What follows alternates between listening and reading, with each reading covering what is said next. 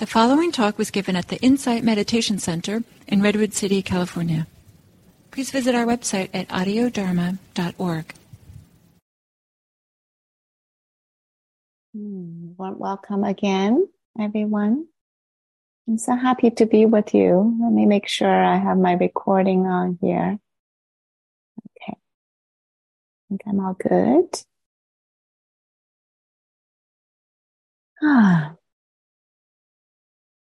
So this week, I brought a set of stories of the great women disciples of the Buddha.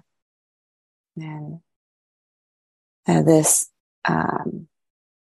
guess there's 5 women I'm going to bring forth this week. Came from a wide range of life situations, backgrounds. Yet each of them, in their own ways, have experienced a wide range of challenges and losses in their own lives. And not only that, they also have experienced all kinds of difficulties and challenges that came from the broader culture and the society that they live in. And yet, they were not disabled by them or hindered by them. And so this heroic women rose beyond all of the difficulties and challenges and the pain that they experienced. And they were transformed by the Dhamma. And so the first 4 women I'll be speaking about were from the times of the Buddha. And they were considered to be awakened individuals. And the last one I'll be bringing in is a modern day woman disciple. And I hope that these stories would inspire and uplift us in some way, that each of us know that for ourselves that the liberation is possible. For each of us. So the first woman I brought in, the story of Patacara. And so many of you may have heard of this. We have a Patacara statue in IRC. And so this is maybe why I chose to begin with the Patacara. So there's a bit of affinity with the IMC and IRC community. And the Patacara statue is sitting inside the retreat center, our retreat center right now. And so for those who go there to meditate, may see this. So I like to tell a little story about Patacara's life and her awakening journey.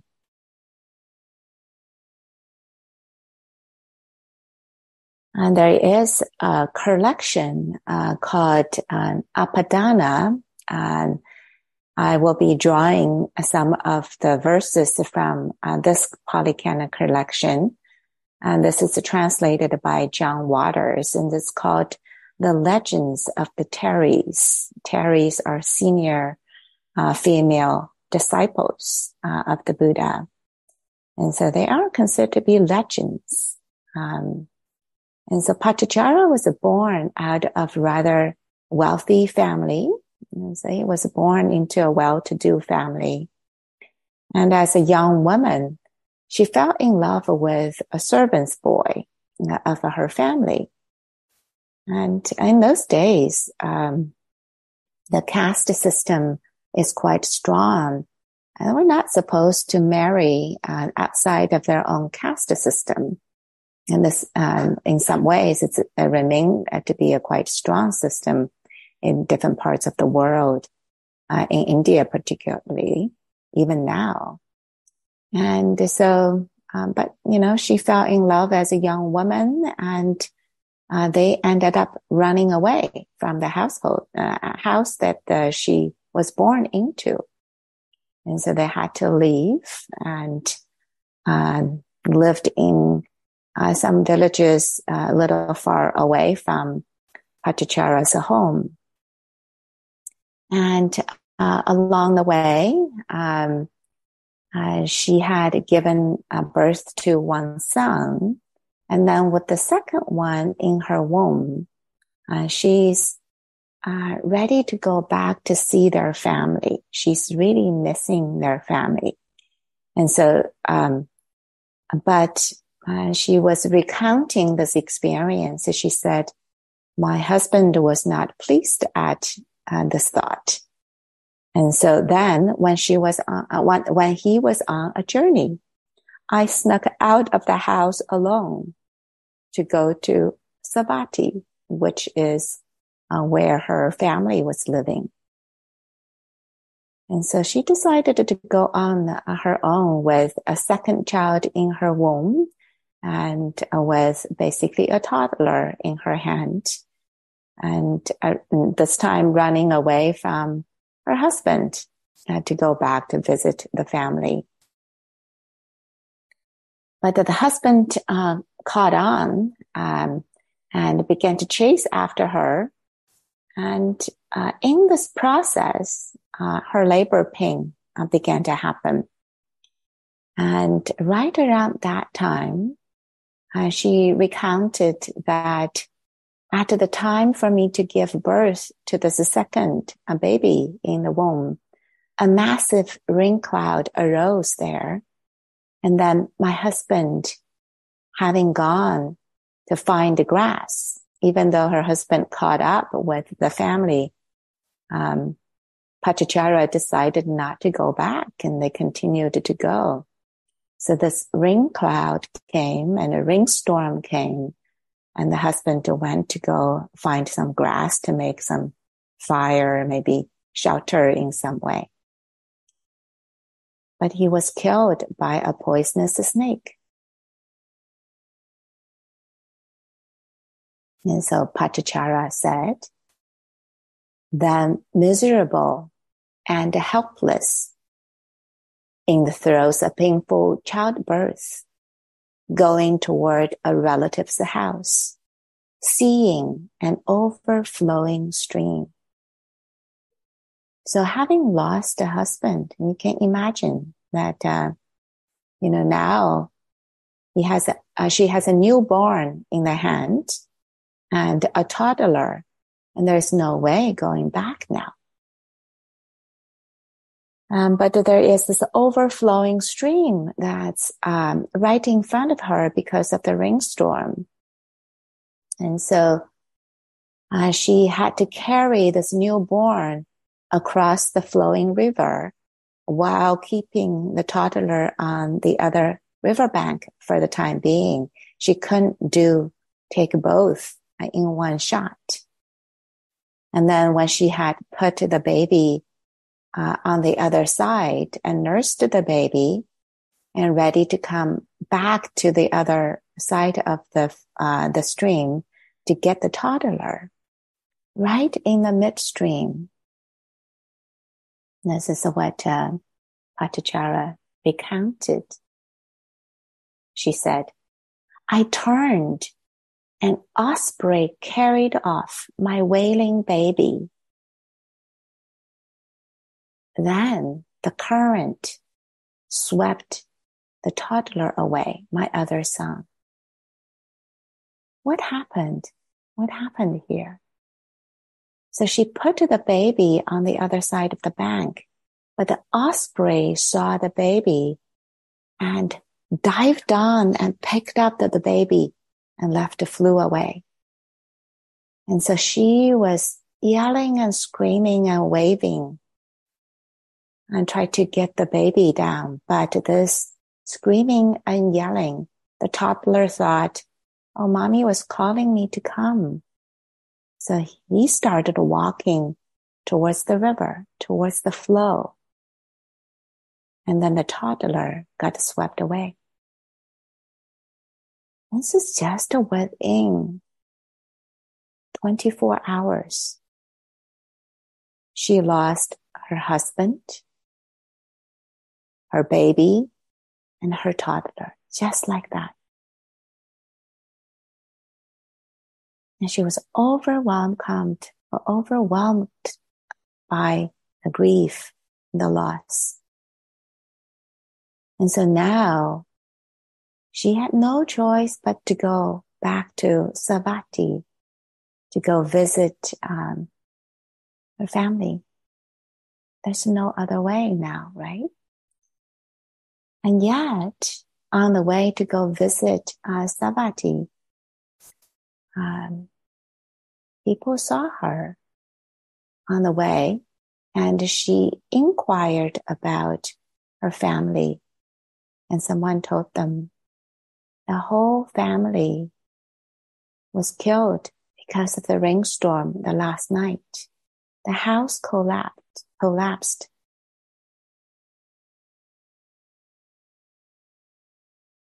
Her parents and her brother all died within this 24 to 48 hours.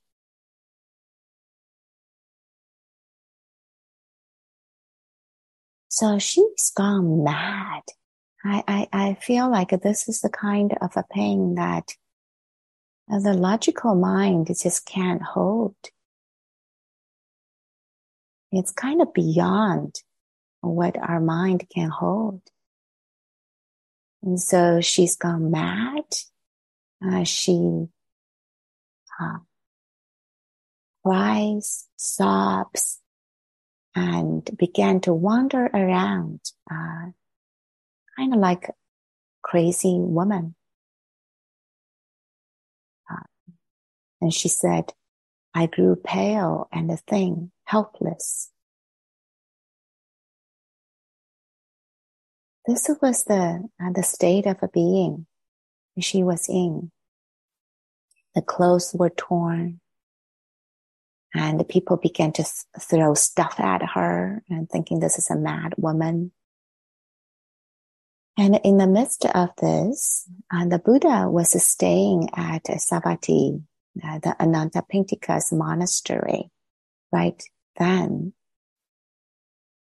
And she was wandering around and saw the Buddha far away. And this was at the time when there's a moment that some sort of consciousness came back to her. And when she finally saw the Buddha, and she began to recount this whole experience to the Buddha. And the Buddha listened to her compassionately. At the end of her recount, the Buddha said this to her. But little water do the oceans four contain, compared with all the tears that one shed, by sorrow smitten and by suffering distraught. The Buddha put her sorrow and grief in perspective. The 10,000 sorrows and grief that we experience, even the four great oceans couldn't contain it all. And so the Buddha continued, do not grieve, child. Breathe easily. You should look after yourself. Why uselessly torment yourself? There are no sons to give shelter, and there is no shelter for the family. And those words penetrated her mind deeply. For her, this was truth. She saw how fragile it was. And she was counting on the family and the children and the parents. One by one was swept away right underneath of her feet. And so she knew the impermanence of all things so deeply right there. It's because she experienced this vividly. So right then, she knew the truth of anicca, impermanence. She knew the truth of dukkha. She knew the truth of clinging to dukkha. Clinging is dukkha. And so right then, and there was a moment of a transformation for her. And so she entrusted herself to the Buddha, Dharma, and the Sangha. And that ever since that day, she practiced it diligently. And this poem, it's translated by Gil Fransto, speaks to her awakening experience. I'd like to read this poem from Therigatta. Plowing fields with plows, sowing seeds in the ground, caring for children and wife, young man gain wealth. Why is that? I, thorough in virtuous conduct, doing the Buddha's instruction, not lazy or proud, have not attained release. Having washed my feet, I watched the water, the foot washing water, flowing from high ground to low.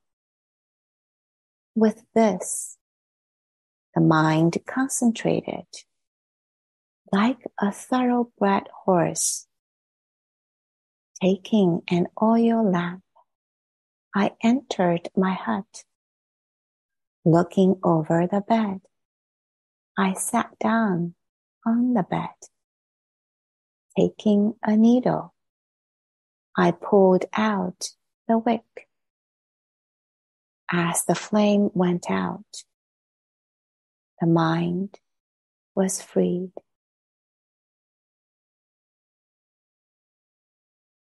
So this was possible for Patacara, even after the ocean of sorrow and grief. And not only Patacara became awakened, she was known to be the one who taught many other nuns, disciples. And I'd like to evoke maybe a sense of inspiration through Patacara's story. And there is a Patacara statue in IRC. And for those who go to IRC to do the retreat practice, maybe wander to the walking hall right now and just stand right in front of the Patacara for a few moments. May this uplift all of us. May awakening be a possibility for all beings. Thank you, everyone.